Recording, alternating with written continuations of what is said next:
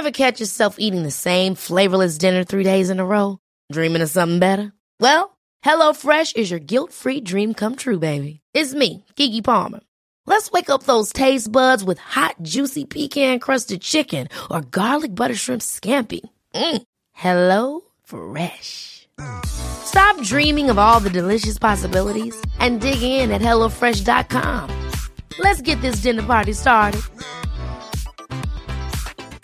I'm Sandra, and I'm just the professional your small business was looking for. But you didn't hire me because you didn't use LinkedIn Jobs. LinkedIn has professionals you can't find anywhere else, including those who aren't actively looking for a new job, but might be open to the perfect role, like me.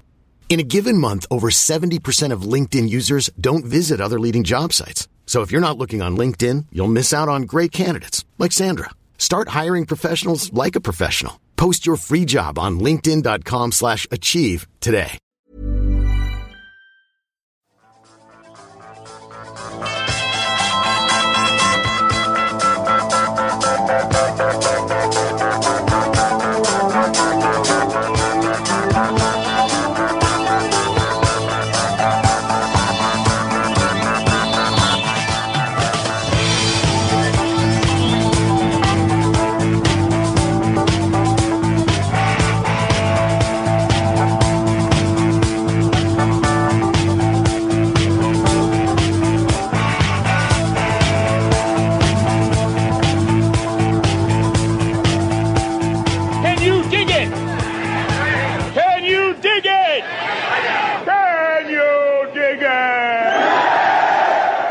Hello and welcome to the 13th episode of AI Movie Night.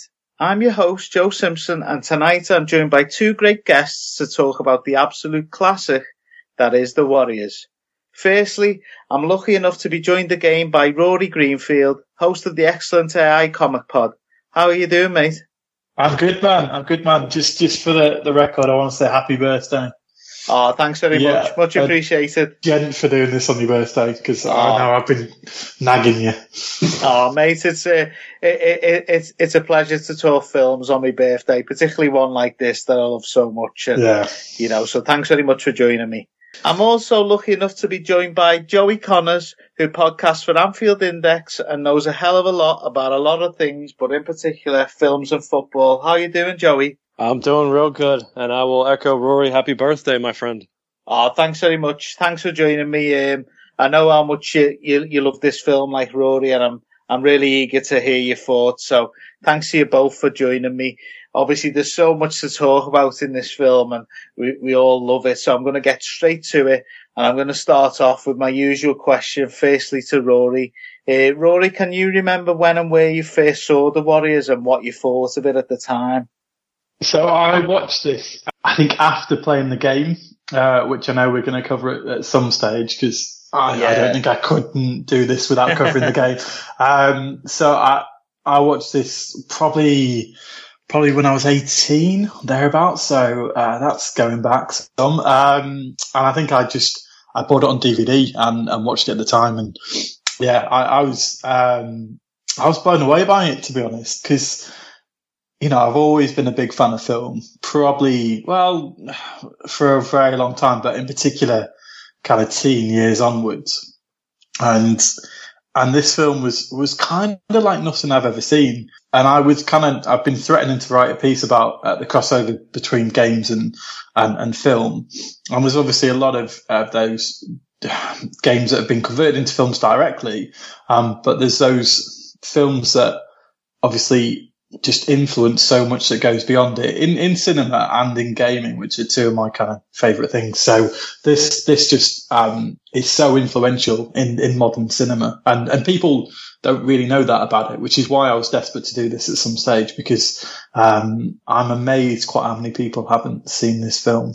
Yeah, same here. So what you're saying is we're not going to get the numbers, are we? Thanks for recommending it, Rory.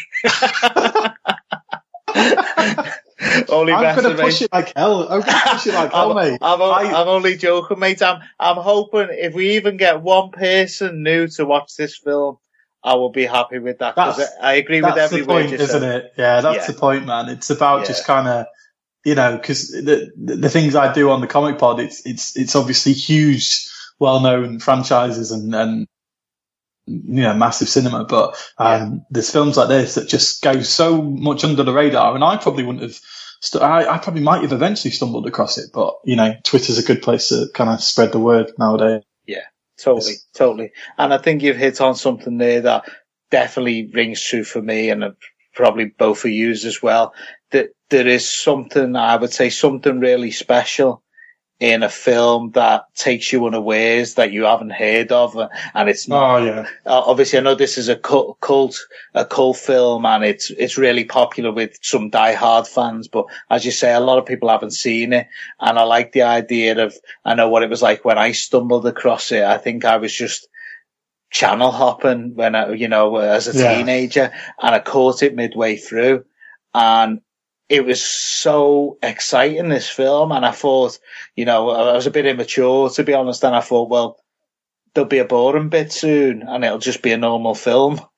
But no, it just carried on in that same vein right the way through. And I was like, how haven't I heard of this? How haven't I seen this before? And I just, like yourself, I just really enjoyed it. What about yourself, Joey? I first seen The Warriors in 1997 when I was a sophomore in high school. And, I never really heard of it either. I mean, it came out in 79, which was a couple years before I was born. But some of me and my friends, just kind of like what Rory did, got it on DVD, watched it at their house, and I was kind of blown away by it. I haven't watched too many, unless it's a big movie, too many of the 70s films. I know that's 79, so it's borderline. But yeah, I just fell in love with it. I mean, it's just an action movie from start to the end. It's so much fun. Such a fun movie. Yeah, no, I couldn't agree more with you both there. It particularly that point about from start to end, I think that sums it up. It just doesn't let up, and it's just, it's just such a cool film.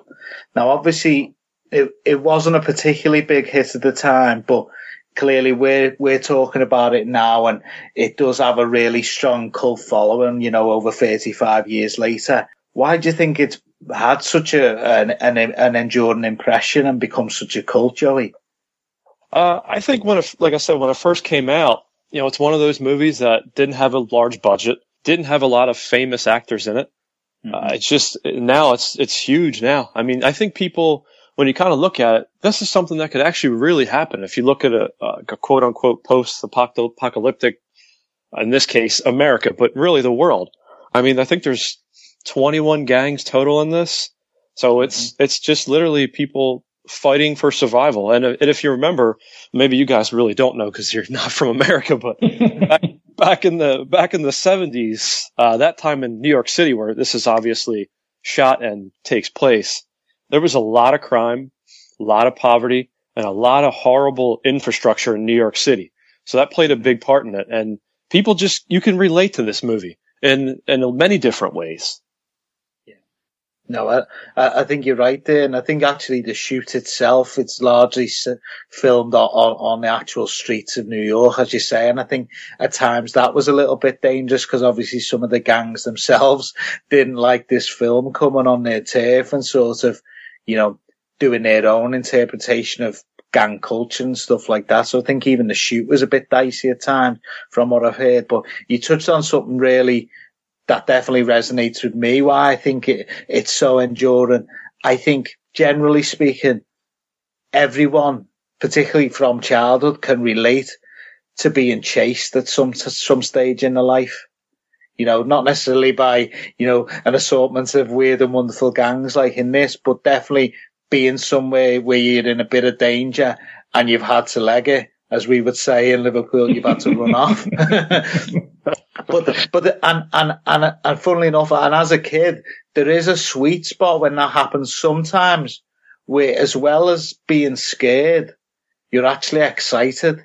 That's adrenaline, man. Yeah, and this film captures it. And the difference with real life is it's normally for like 30 seconds, but this is like movie length, one long simple chase. It's a simple story, but told so well and with so much action and excitement, as you say. So that's definitely one of the reasons for me. I think it's so enduring because everyone can relate to some degree, and obviously it just excites people. What about yourself, Rory? For me, like I said, it's the simplicity of it all. I mean, it's got. I've talked a lot about films that, you know, a lot of people always say, "Oh, that film's 30 minutes too long. There's too much of this scene. There's too much of that." This film is trimmed literally perfectly. You know, it's edited and cut exactly how it should feel and how it should play out. And it's, you know, I don't know why I'm getting nostalgic. Well, obviously talking about this, but recently I've got a thing for 90-minute films because there's times in life where you can't sit down and watch Interstellar because it's almost 3 hours long, or you can't watch Inception without going to sleep because it's 2.5 hours long.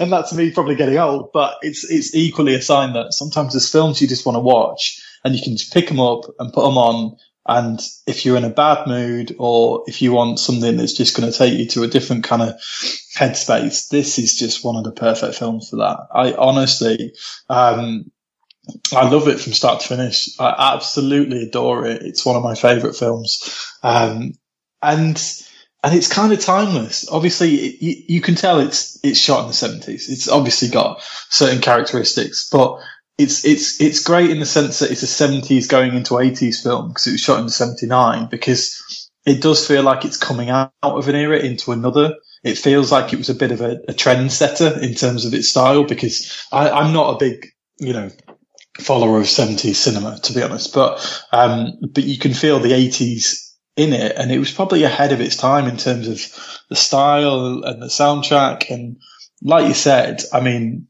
the gangs were in uproar about it from everything I've read. They wanted to be cast in the film. They wanted it to be more real, and it feels as real as it can feel when you actually watch it. It was all shot overnight. It was shot in, I don't know how many weeks, but it was all night shoots, 12 till 8 overnight every day.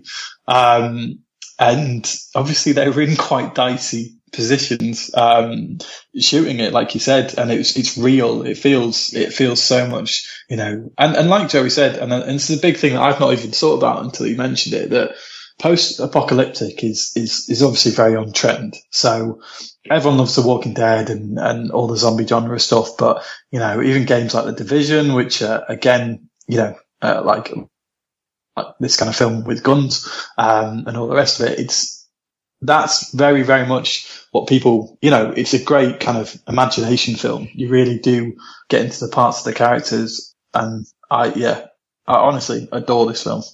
Yeah, no, some great points there, and I think you lead us nicely on with you mentioning, you know, the characters. Obviously, I think the film starts as you say, it's such a lean film, and it starts so well. Like the first 5 minutes, you know exactly what's going on. You know exactly who each character is, the main characters are. Yeah. And you're right in there on that night, and obviously it's all shot over, well, it's not shot, but the film itself is set over 24 hours, largely at night. And you just dropped into that night, aren't you? And I think at first they were originally going to start it in the day and have, you know, show you a bit more about their characters. And they decided, quite rightfully, I think, that spoils it, because it doesn't have that same impact as it does with the night. And obviously the wheel from Coney Island and stuff. And I think it's such a great introduction to that world and those characters. So I suppose the first thing I'd ask then is, who would you say your favourite warrior is, Rory, and why? I mean, Swan's the lead, so he gets the kind of most airtime. And there are parts of his performance I actually really like. The one I like for kind of comic value is Vermin. He's the perfect kind of sidekick to it all, and I think he's played really well. Not a lot of them. I mean, the thing with a film like this is obviously they've all got prominent roles to play, and different techniques in terms of fighting and style and different influence on the film, but it's kind of about the collective. You know, when I kind of saw you asking this question, I find it quite hard to pick one out, because some of them, you know, some of them don't talk a lot.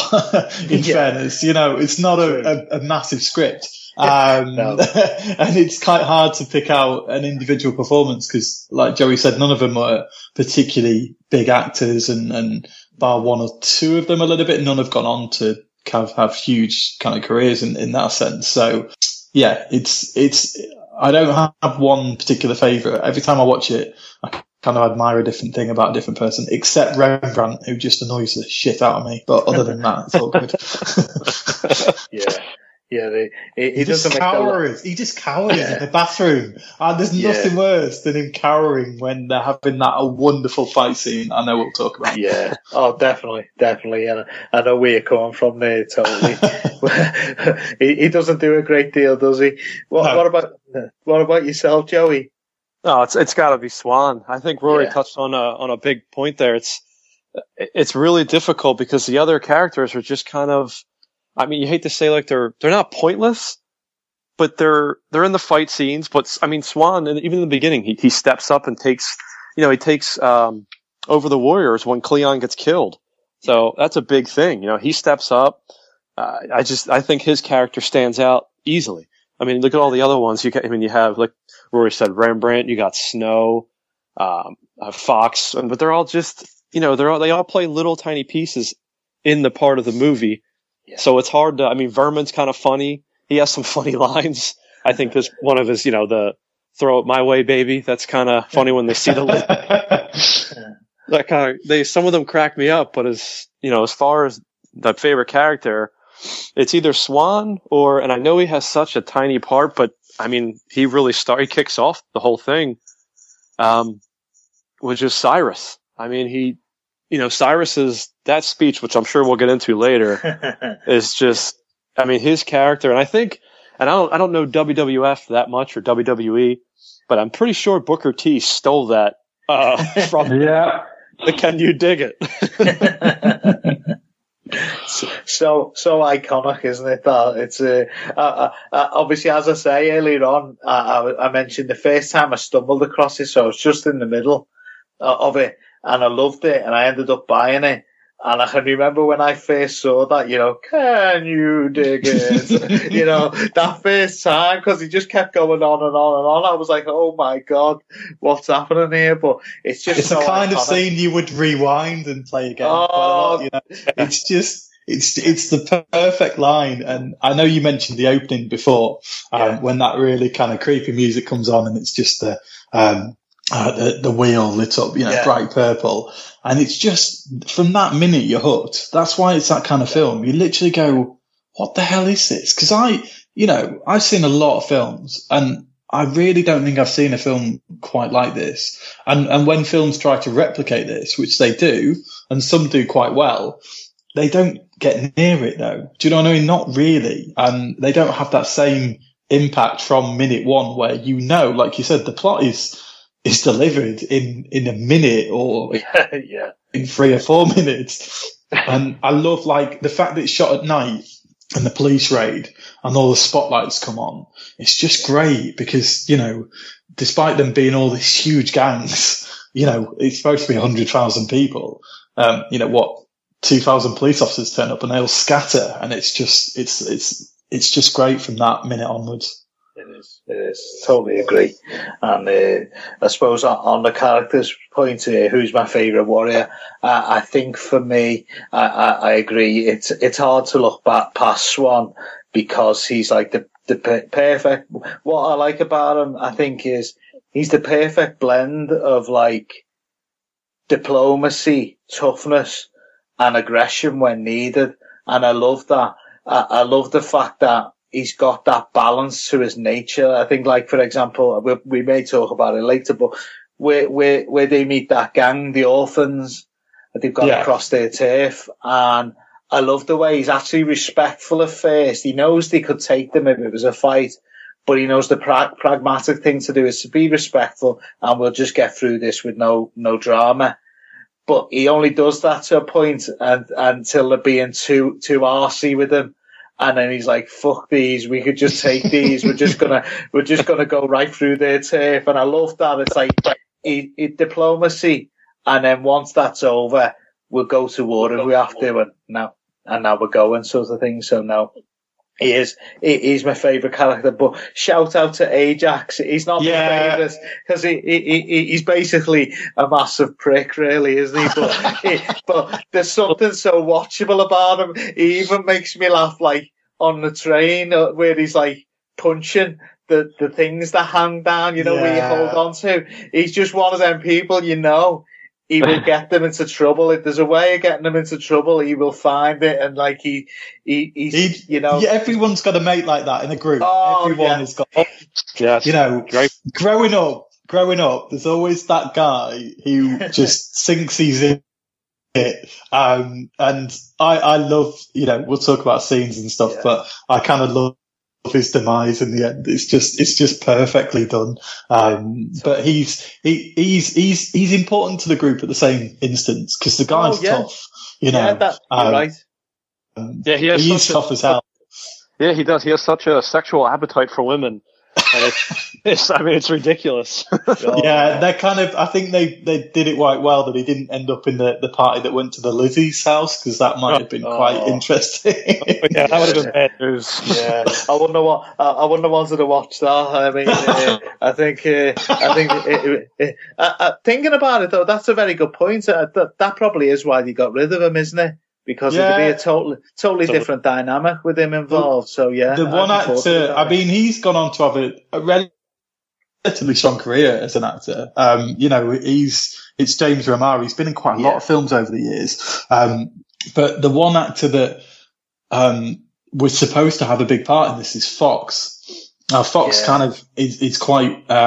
He's killed off pretty quickly in the train station, and that's because they had a guy cast, and then he fell out with the director, and he was apparently quite an established actor, whoever was cast, and I read it the other day, and he fell out with the director, so they recast him, but this other guy couldn't act, so they basically just killed him off as soon as possible. It was going to be Vermin that they were going to chuck in front of the train, but they decided to change it, so. Oh, I see. I didn't know that. I love things like that. Yeah. It's funny you should mention that, and you mentioned James Remar beforehand because he had a similar experience in Aliens.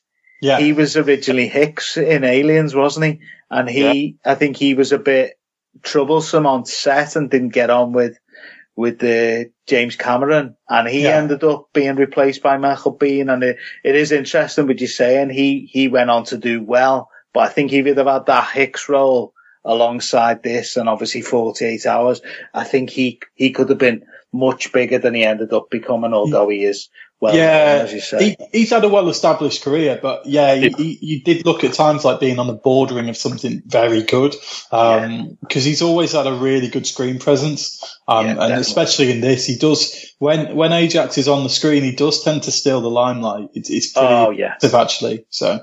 No, you're right. You just got to watch him when he's on screen. He's got something about him, hasn't he? Yeah, he seems to have followed Walter Hill around for many different movies. So yeah. And I think that's a big credit. I always think when someone as talented as Walter Hill brings you along on different films, I think that tells you how highly rated he is, and he's clearly a very talented guy, as we say. Yeah, we always say that about Nolan, don't we? That he just brings back the same actors that he expects. And, if you're a guy that gets in the good books for Nolan, you pretty much guarantee, like Michael Caine, you're going to be in nearly all of his films, all of his films. It's that kind of thing. And when a director trusts you, it's the same with Scorsese and DiCaprio and Matt Damon, where he can, and those kind of guys.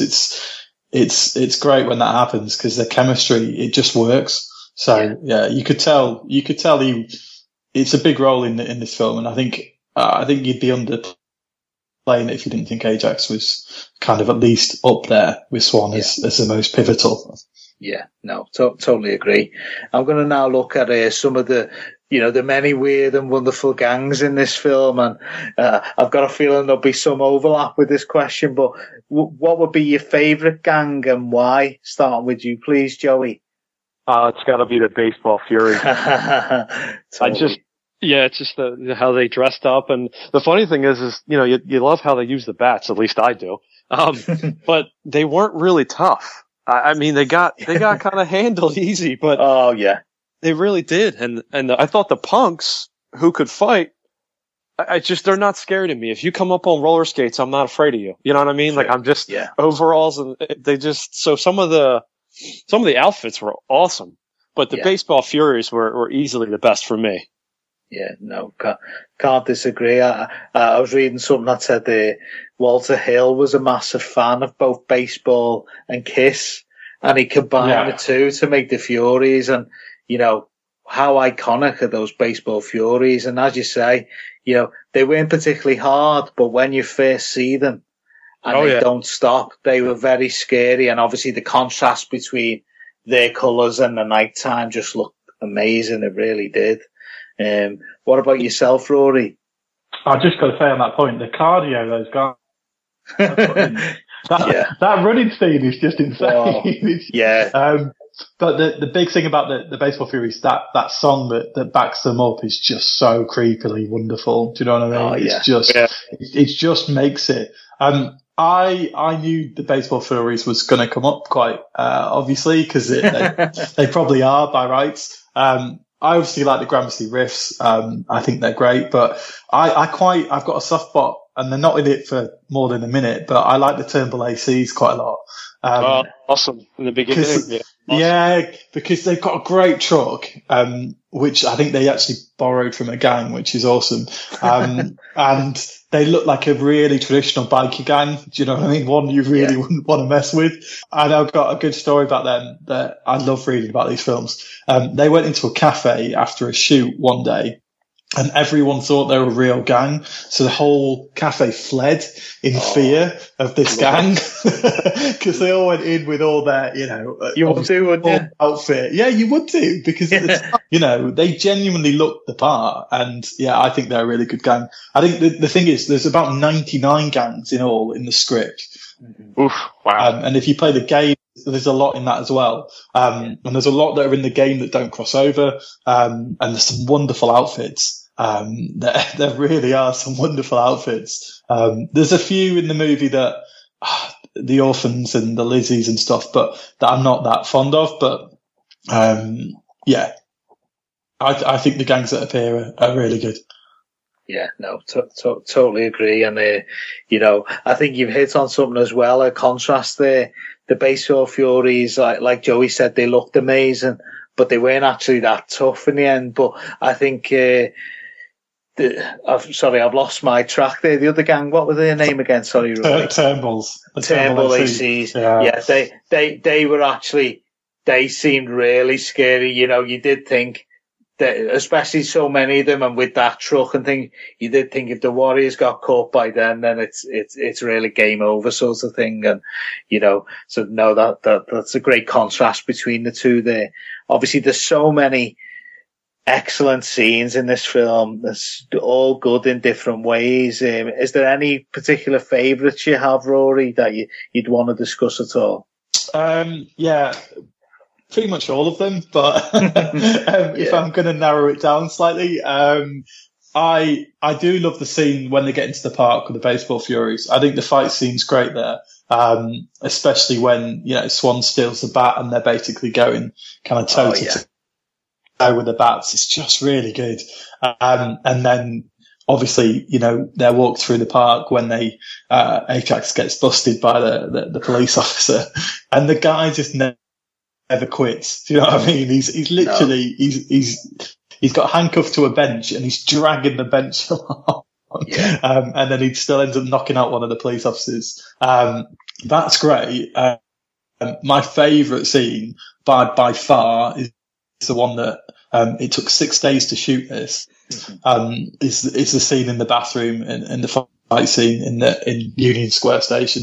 I just think it's one of the best, most real choreographed fight scenes in probably any movie. I know you get wonderful martial arts films, and you get, your Mad Maxes these days and all these incredible action films. But, that is a brilliant fight scene in a really small space. And obviously that's why it took so long to shoot, to get it perfect. And it is perfect. There's nothing, not perfect about that scene, in my opinion. Yeah, no, I couldn't agree more with that choice.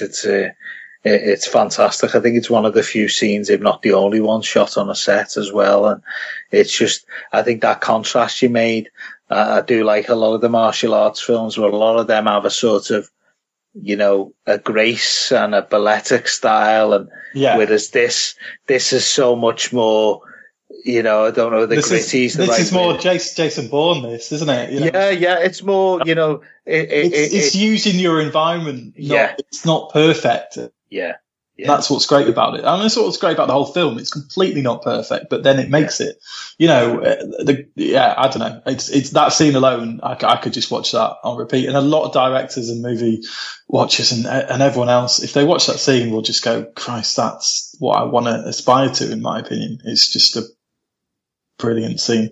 And it's great the way, obviously, the tension's building to it really well. You know, you can see this one of the punks following them on his skates, and, you know, they know it's going to come off soon, you know, and obviously some of the cavalry arrive and the numbers swell a little bit, but they're still outnumbered, and you know it's building to this fight. And obviously in some films the fight is then a letdown because the build-up's been so good and the fight can't live up to it. But that fight, as you say, it puts the icing on that cake, and it's just, you know, it's just a brilliant scene, as you say. What about yourself, Joey? Any particular ones stand out for you?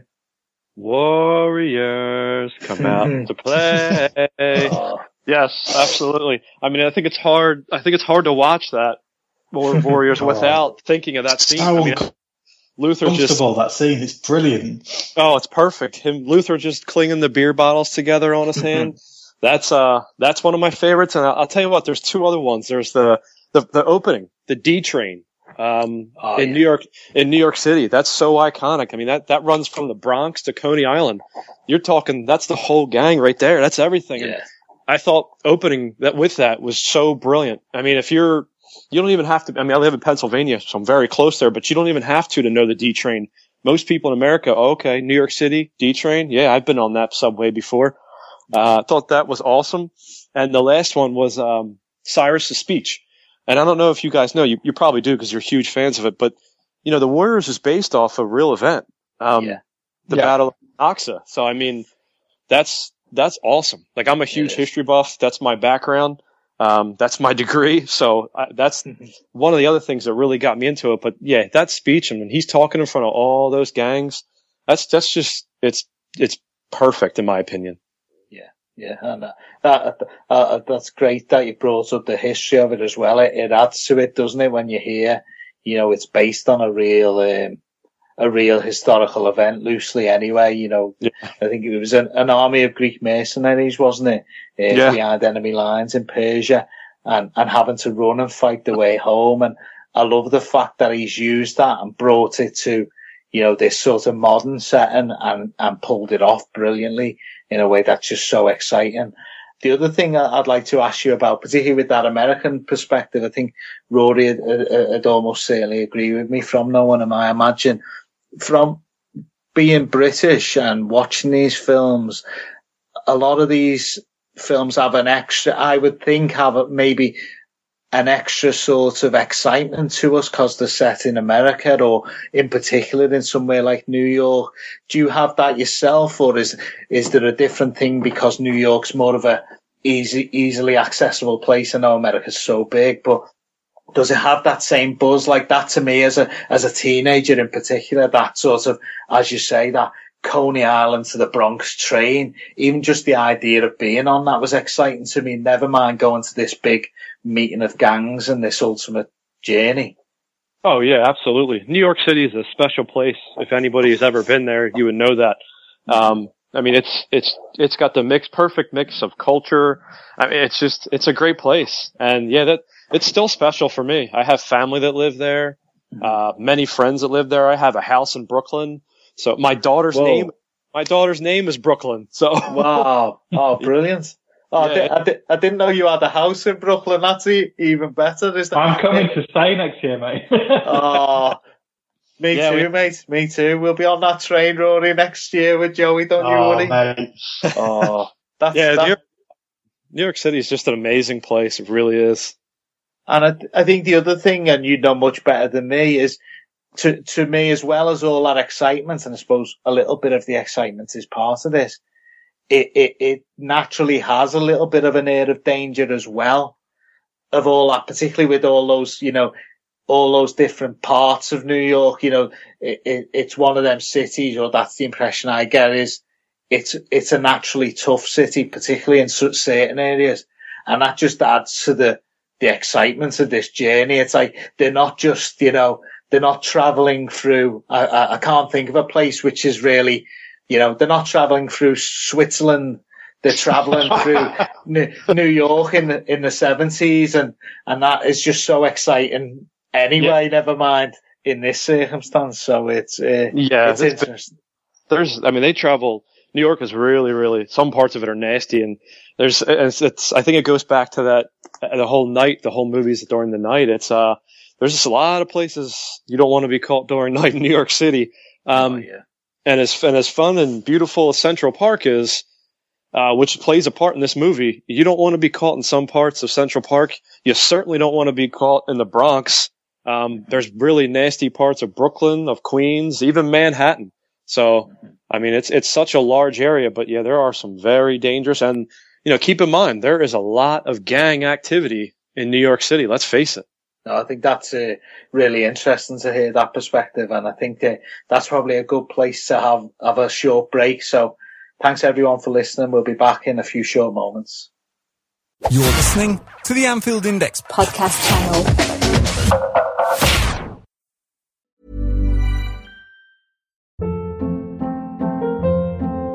Hold up. What was that? Boring. No flavor. That was as bad as those leftovers you ate all week. Keke Palmer here. And it's time to say hello to something fresh and guilt-free. Hello Fresh. Jazz up dinner with pecan-crusted chicken or garlic butter shrimp scampi. Now that's music to my mouth. Hello Fresh. Let's get this dinner party started. Discover all the delicious possibilities at HelloFresh.com.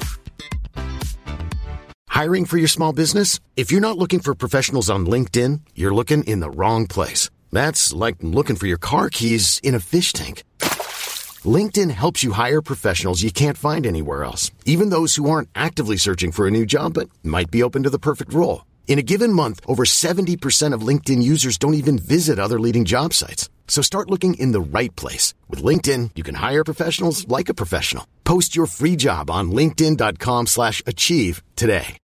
Millions of people have lost weight with personalized plans from Noom. Like Evan, who can't stand salads and still lost 50 pounds. Salads generally for most people are the easy button, right? For me, that wasn't an option. I never really was a salad guy. That's just not who I am. But Noom worked for me. Get your personalized plan today at Noom.com. Real Noom user compensated to provide their story. In 4 weeks, the typical Noom user can expect to lose 1 to 2 pounds per week. Individual results may vary. I'm just going to look at now, obviously, there's so many memorable lines in The Warriors, and we've touched on a couple already.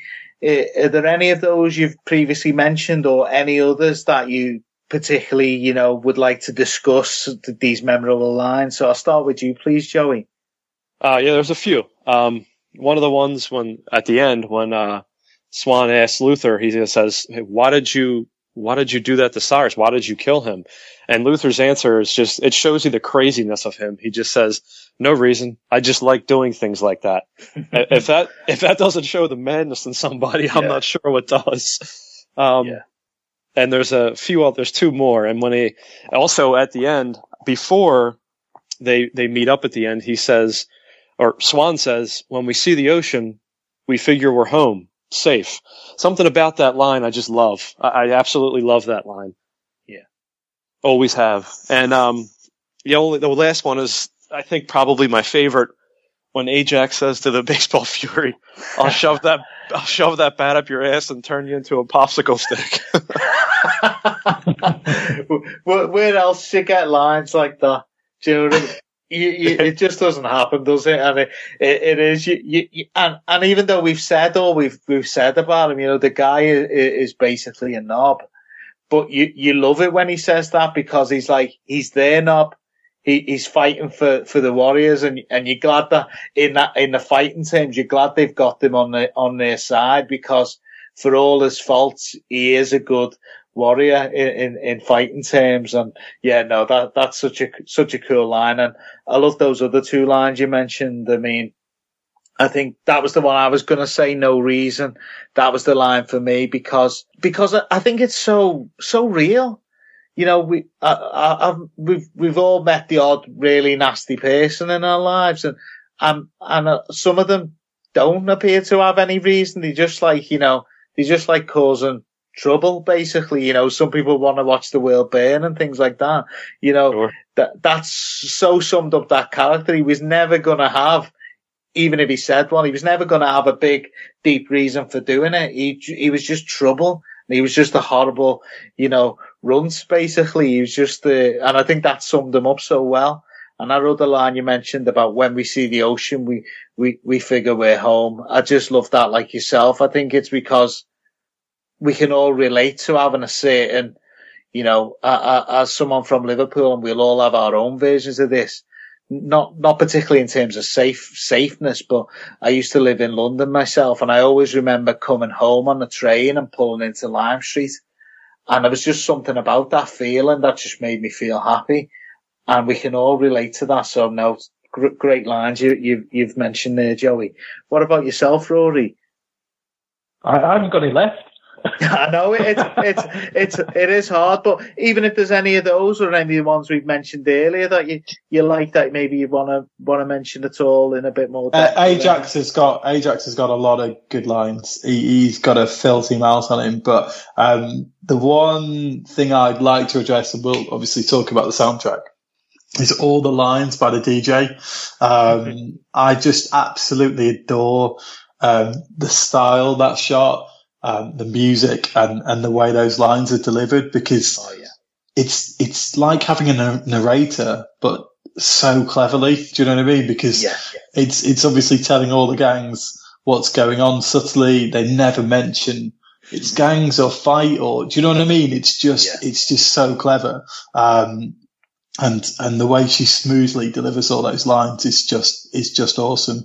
I think the one about, you know, see the ocean and we feel we're safer at home, you know, I just think, that resonates with me as well, because, you know, these guys have bopped or battled all their way back home, and then it's still not over. Do you know what I mean?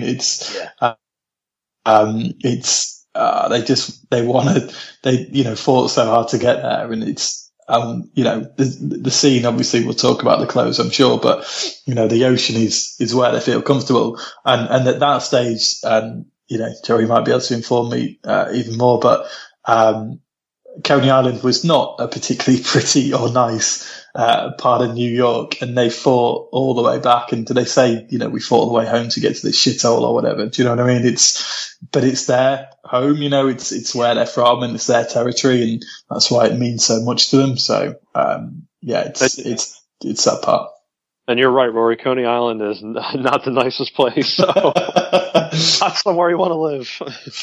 Yeah, no, that's a good way of looking at it as well. It's like, as you say, it may not be the best place, but it's their place. Yeah, and I think you touched on as well. There was a feeling, and boy, were they right to feel that way. Of, you know, we've earned this now. You know, we shouldn't still be in jeopardy. Look what we've done. Yeah. And we've still got to have this final battle. And and I also think as well, and, for all it's this slick, very lean action film, there's some bits, and I know we'll touch on some others, some bits of tenderness in it. I think that's quite tender for an action film. Yeah. For someone to speak like that, you know what I mean? I'm not trying to make it more than it is, but that's quite a tender line. It's like, it's not the line of someone who's trying to look hard or be tough all the while. It's just, you know, that's how he feels, you know, about his home and where he's finally got to. Obviously, you've touched on the music there, Rory. Is there any particular bits of the music that stand out for you? I know you've mentioned the sort of the host who's playing the music. Is there any bits that stand out for you? So the original pieces that were done for it, so like the theme and then the things with the Baseball Furies and stuff, they're all original and they're all really good. I think in terms of the songs in it, the main one for me, there's a couple of really good songs when they're at the Lizzies, in fairness, but Nowhere to Run is just a wonderful soul song, Motown song. It's just such a great song, and the words are obviously so poignant with the film. There's rarely a song that fits a film better than that does. And it was a great, it does, I know a little bit about 70s music and 80s music and stuff. And, that era, they just encaptured it so perfectly, because they're a group that looked like they'd like, punk and rock and of that era, but to put a kind of soul Motown soundtrack to an extent on it, it's just a perfect twist. It just fits really well with the era, and I think it's a really great soundtrack. Yeah, no, couldn't agree more, and totally with that choice, as you say. There can be few songs that fit a film, as you say, as perfectly as that one does. Yeah. What about yourself, Joey? That was definitely one of the ones I picked, and I think what Rory said was spot on. It's definitely perfect for that film. And the other song, which I happen to really like, and you guys will probably both know, In the City at the end is absolute perfect song for this. And Joe Walsh is great. I love the Eagles as well. So, I mean, Joe, you might like them. Rory, I'm not sure if you probably do know who the Eagles are. Oh, of course I know who the Eagles are. Yeah. That's that song right at the end. Just the timing of it is it just puts a huge smile on my face. Yeah, me too. Yeah. I love it. And the lyrics are again so apt for this film, aren't they? I think some of the lyrics are, I know there must be something better, but there's nowhere else in sight. Mm-hmm. It's survival in the city. And obviously when I say it sounds really, really crap. It suddenly dawned on me, because I almost chanced singing it, and I thought, no, that'll everyone will turn off at that point. But it doesn't sound that good when you say them, but when you hear them at the end of that film, and obviously, as you say, Joe Walsh, it really, it's quite powerful at the end of an action film. Do you know what I mean? It's great. It really does have an effect. And I think it's because the characters as well, you've gone on this journey with them as well. And you're just so happy that they're back. And obviously, their life might not be, as the song's lyrics suggest, life's probably not going to be great even now that they're back, but at least they're home safe. And no, two great song choices by you both there. I suppose that links nicely to, arguably the key relationship in the film between, Swan and Mercy. Now, some people don't really like this relationship, whereas others love it. What were your thoughts on it, Joey? I am on the half of I didn't like the relationship, and I'll say this I thought Mercy, the character, would be good, if this sounds a little crazy, but in another movie. But I didn't think there was a need to have that. I mean, when Swan met her, I believe she's a prostitute. And she was, hanging out with the orphans. And I mean, to me, it didn't sully the film in any way. I just didn't think there was a real need for it, because if you're not going to have, which I know we're probably getting to later, but if you're not going to have a sequel, what's the point? I didn't really understand that. And I didn't feel that they needed to have a love interest for Swan. I didn't feel like that was necessary. No, I see where you're coming from. And I think, obviously, a lot of people agree with you. It's interesting. From what I can tell anyway on the net, there's clearly this big split. What about yourself, Rory? What were your thoughts on that relationship? I think so. In essence, I kind of agree on they don't like camp, but I kind of like that she stirs trouble, because not that they're not in enough trouble already, but she is an antagonist, and she does bring out a different side in Swan, which I do think is important for the journey he's going through. Do you know what I mean? In the film. So it does benefit him in that regard. I think their solo scenes together do grate a little bit, especially in the underground, because she is by definition an annoying character. So, and I think she's written that way, and I think she acts it that way pretty well, to be fair. But the scene when they're finally on the train home and they're sat across from like the prom party kind of couple, or two couples. A lot of people wouldn't like that scene necessarily, but I think it does show probably a bit of a truth about what the divide was in New York at that time, and the kind of divide in the cultures. And I kind of think that has some benefit to the film. But yeah, I'm not entirely sold that she needs to be there. But you've got to have certain other aspects to it. And I think films in the 70s without some form of a love interest is just probably non-heard of. Do you know what I mean? Even if it's scripted in this way and in a completely different fashion, and they don't have a conventional happy ending. But I think a film in that type of genre and era would probably still need it no matter what. Yeah, no, I think I'm probably somewhere in the middle of the two camps, I suppose. I think I definitely share some of your feelings about the sub parts of the subway, the underground scene, in the dark. I think some of that, and she does great at times, but I think you both touched on it. She does bring bits out of Swan, and you get a bit more of his character beyond the warrior, and obviously a bit more of what her and their lives are like beyond being in a gang, and how bleak it is in some ways, and why they would want to be in a gang, because obviously the things it gives them, the excitement, and when clearly they don't feel they've got a lot of potential in that world. So there are aspects I like, but no, I'm probably somewhere in the middle there. You nailed it then, though, mate. Actually, I think that's the thing. It does, for a film that is all about the gang and all about the fight and all about getting home, it does show a slightly different picture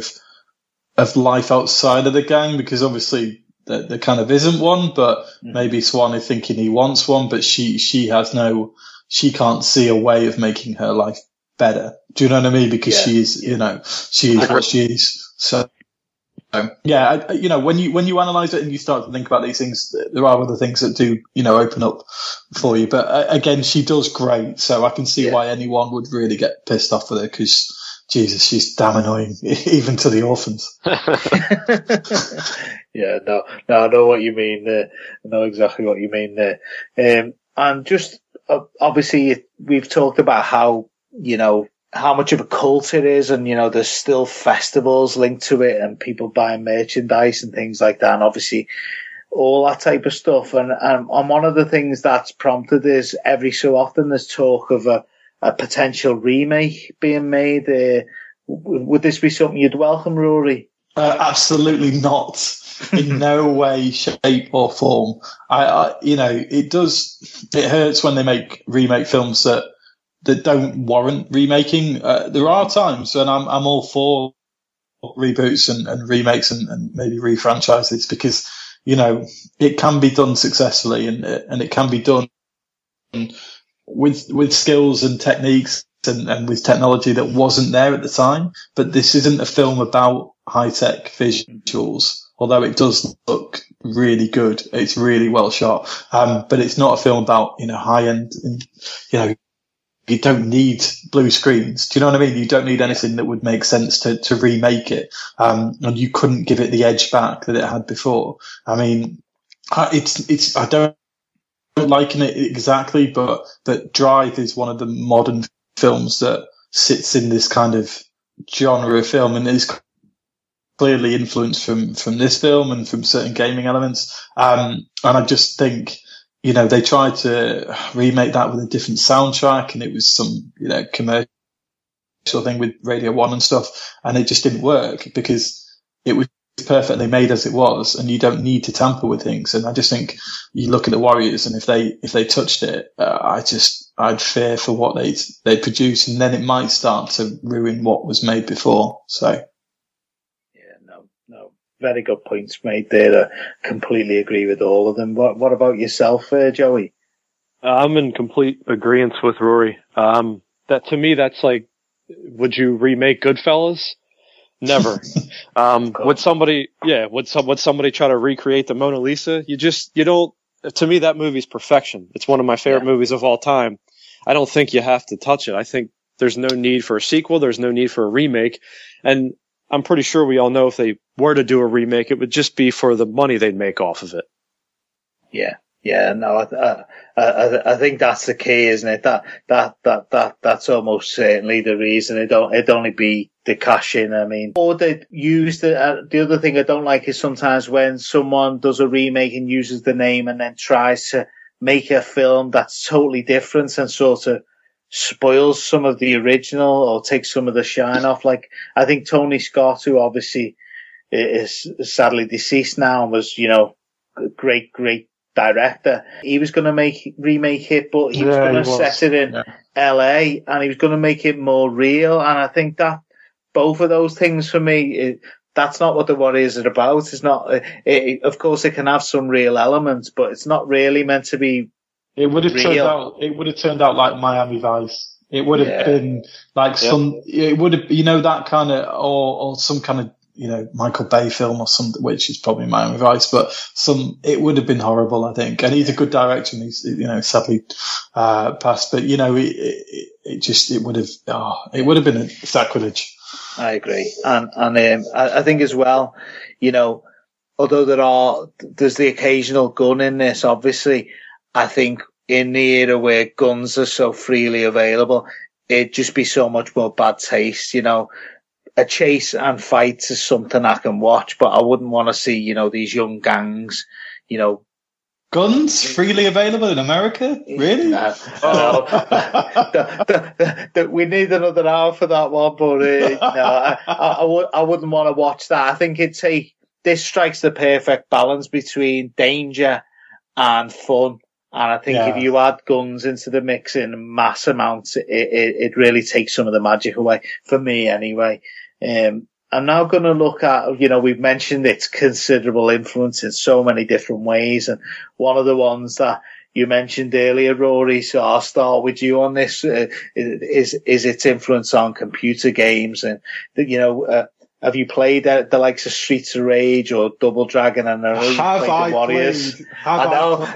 I almost don't need to ask it. I know the answer really. And Streets of Rage 2 is the best game ever made, full stop. And Streets of Rage 2 is the most directly influenced game from this film. Obviously Double Dragon and those kind of side-scrolling beat-em-ups and stuff, but the soundtrack, which is a little bit more Japanese and techno, but there's clearly influences there, and the style, and Streets of Rage 2 is excellent. And then, what's better than having pretty much the best games producer, Rockstar making the Warriors, because it's so iconic to them. And they did it such a good service. The game, it's one of the best games, of that kind of genre, that kind of era. I love the Warriors game, and it's hard. You can't get hold of it anymore. It's not on kind of next gen console, but, if anyone can find a way of playing it or a way of means, it's just such a great game. And it is a film that does influence modern cinema hugely, but obviously gaming, like you said. And modern gaming, and it's always cited as one of those films that influences so many people that I respect. And I just think they've got good taste. Yeah, no, couldn't agree more. Obviously, clearly Rory, like myself, has played so many of those games and loves them. Joey, are you the same? Are you a fan of any of these games that were influenced by it? Yeah, massive fan of Double Dragon. I remember playing Double Dragon until my hands bled. So I remember, remember the Lee brothers, Billy Lee and Jimmy Lee. I think Billy Lee was player one. I mean, I can remember that game like it was. But even with the graphics, which now would look awful, it was just brilliant. And so many of these things were like new. That you could damage, or at least new to me, you could damage part of the scenery and pick up weapons. It sounds really quaint now saying this, but at the time they were real big things, and they were like, so exciting to be able to do. And, you get the pipe or the knife in too, and you chuck in the knife. Oh, mate, it's great. It's great. It was so directly influenced, and a lot of people won't know that, and it's such a good film. I hope anyone listening to this does go and watch this film if they haven't already. No, I hope they do, and I don't know whether you both agree. And this is probably to some people will seem a criticism, and from me, it's not.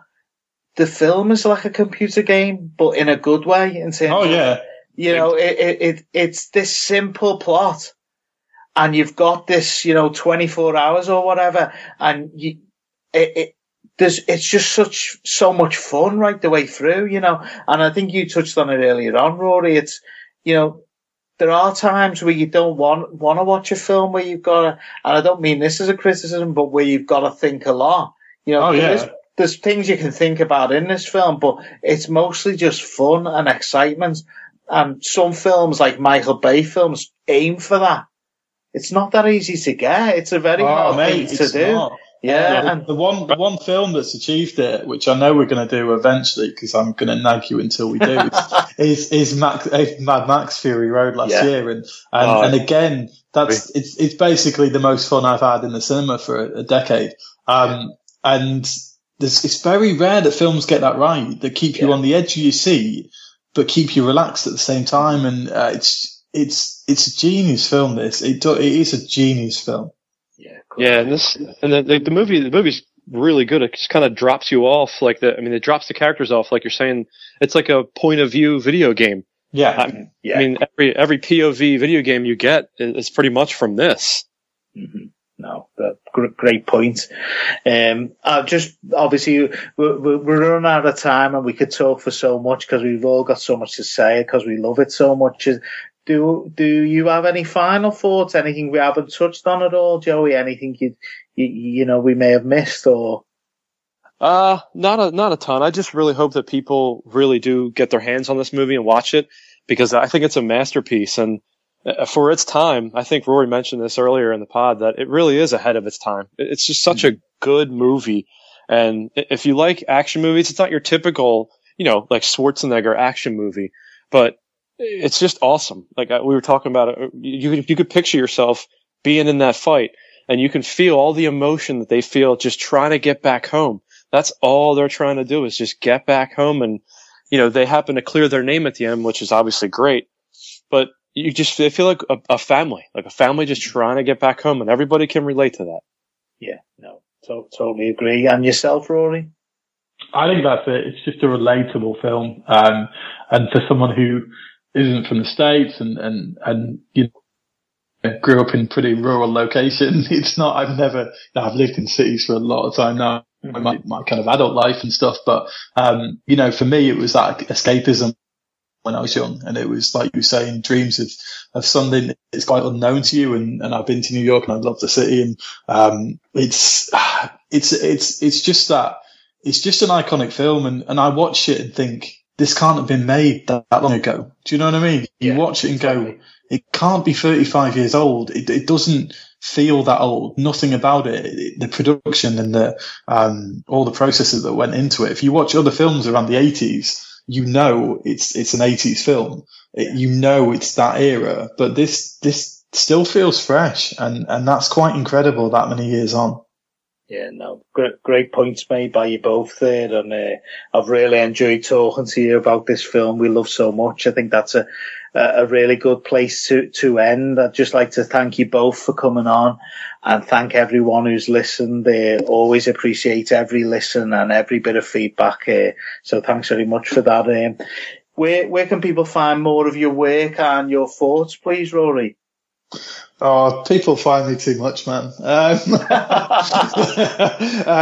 did a post-match pod last night for the Everton game, which was an absolute delight to do, as you can imagine. I've got Europa League pod to come. We've got a great AI comic pod next week, for a Civil War preview. We're going to get Joey on soon. We've just got to find the right platform. And I know you're going to come back on and do our Batman vs Superman review, which would be great. Can't wait. So yeah, I'm all over, man. Bit of writing as well, so I'm loving AI. Oh, great. Well, I look forward to hearing all of those. They sound, I've already listened to the post-match. Loved it.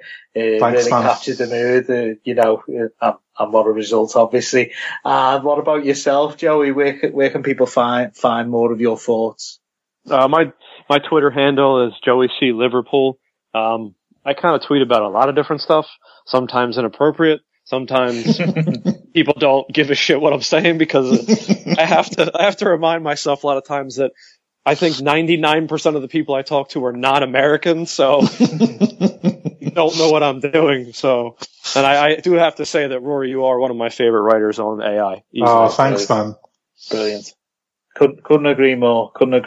And, as well as that, Rory, is interesting to listen to. His writing's great as well, and credit to you as well, Joey. I mean, Rory told me, obviously I follow you as well, but he said that it'd be so great to have your perspective on, as well as your film knowledge, that whole American perspective. And you mentioned them with your Twitter. I think Rory's probably the same as me. I think it's good to have that sort of, when I follow someone from somewhere else, I like to get a taste of their life and their world outside of the Liverpool FC bubble. And, so no, keep up you're a great follower, and I'd recommend anybody to follow you both. And, once again, thanks to you both for coming on. Thanks to anyone for listening. If anybody has any feedback, good or bad, or film suggestions, please let me know on Twitter. It's Joe Simpson at Joe Simpson 79. Thanks for listening. Warriors, come out to play. Warriors, come out to play. Warriors, come out to play. Warriors, come out to play.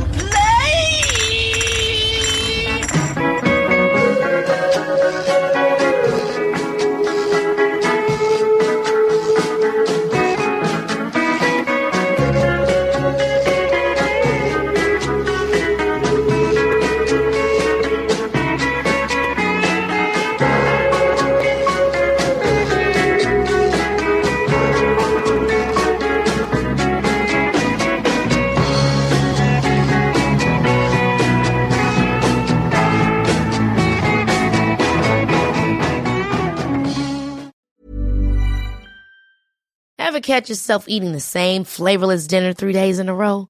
Dreaming of something better? Well, HelloFresh is your guilt-free dream come true, baby. It's me, Keke Palmer.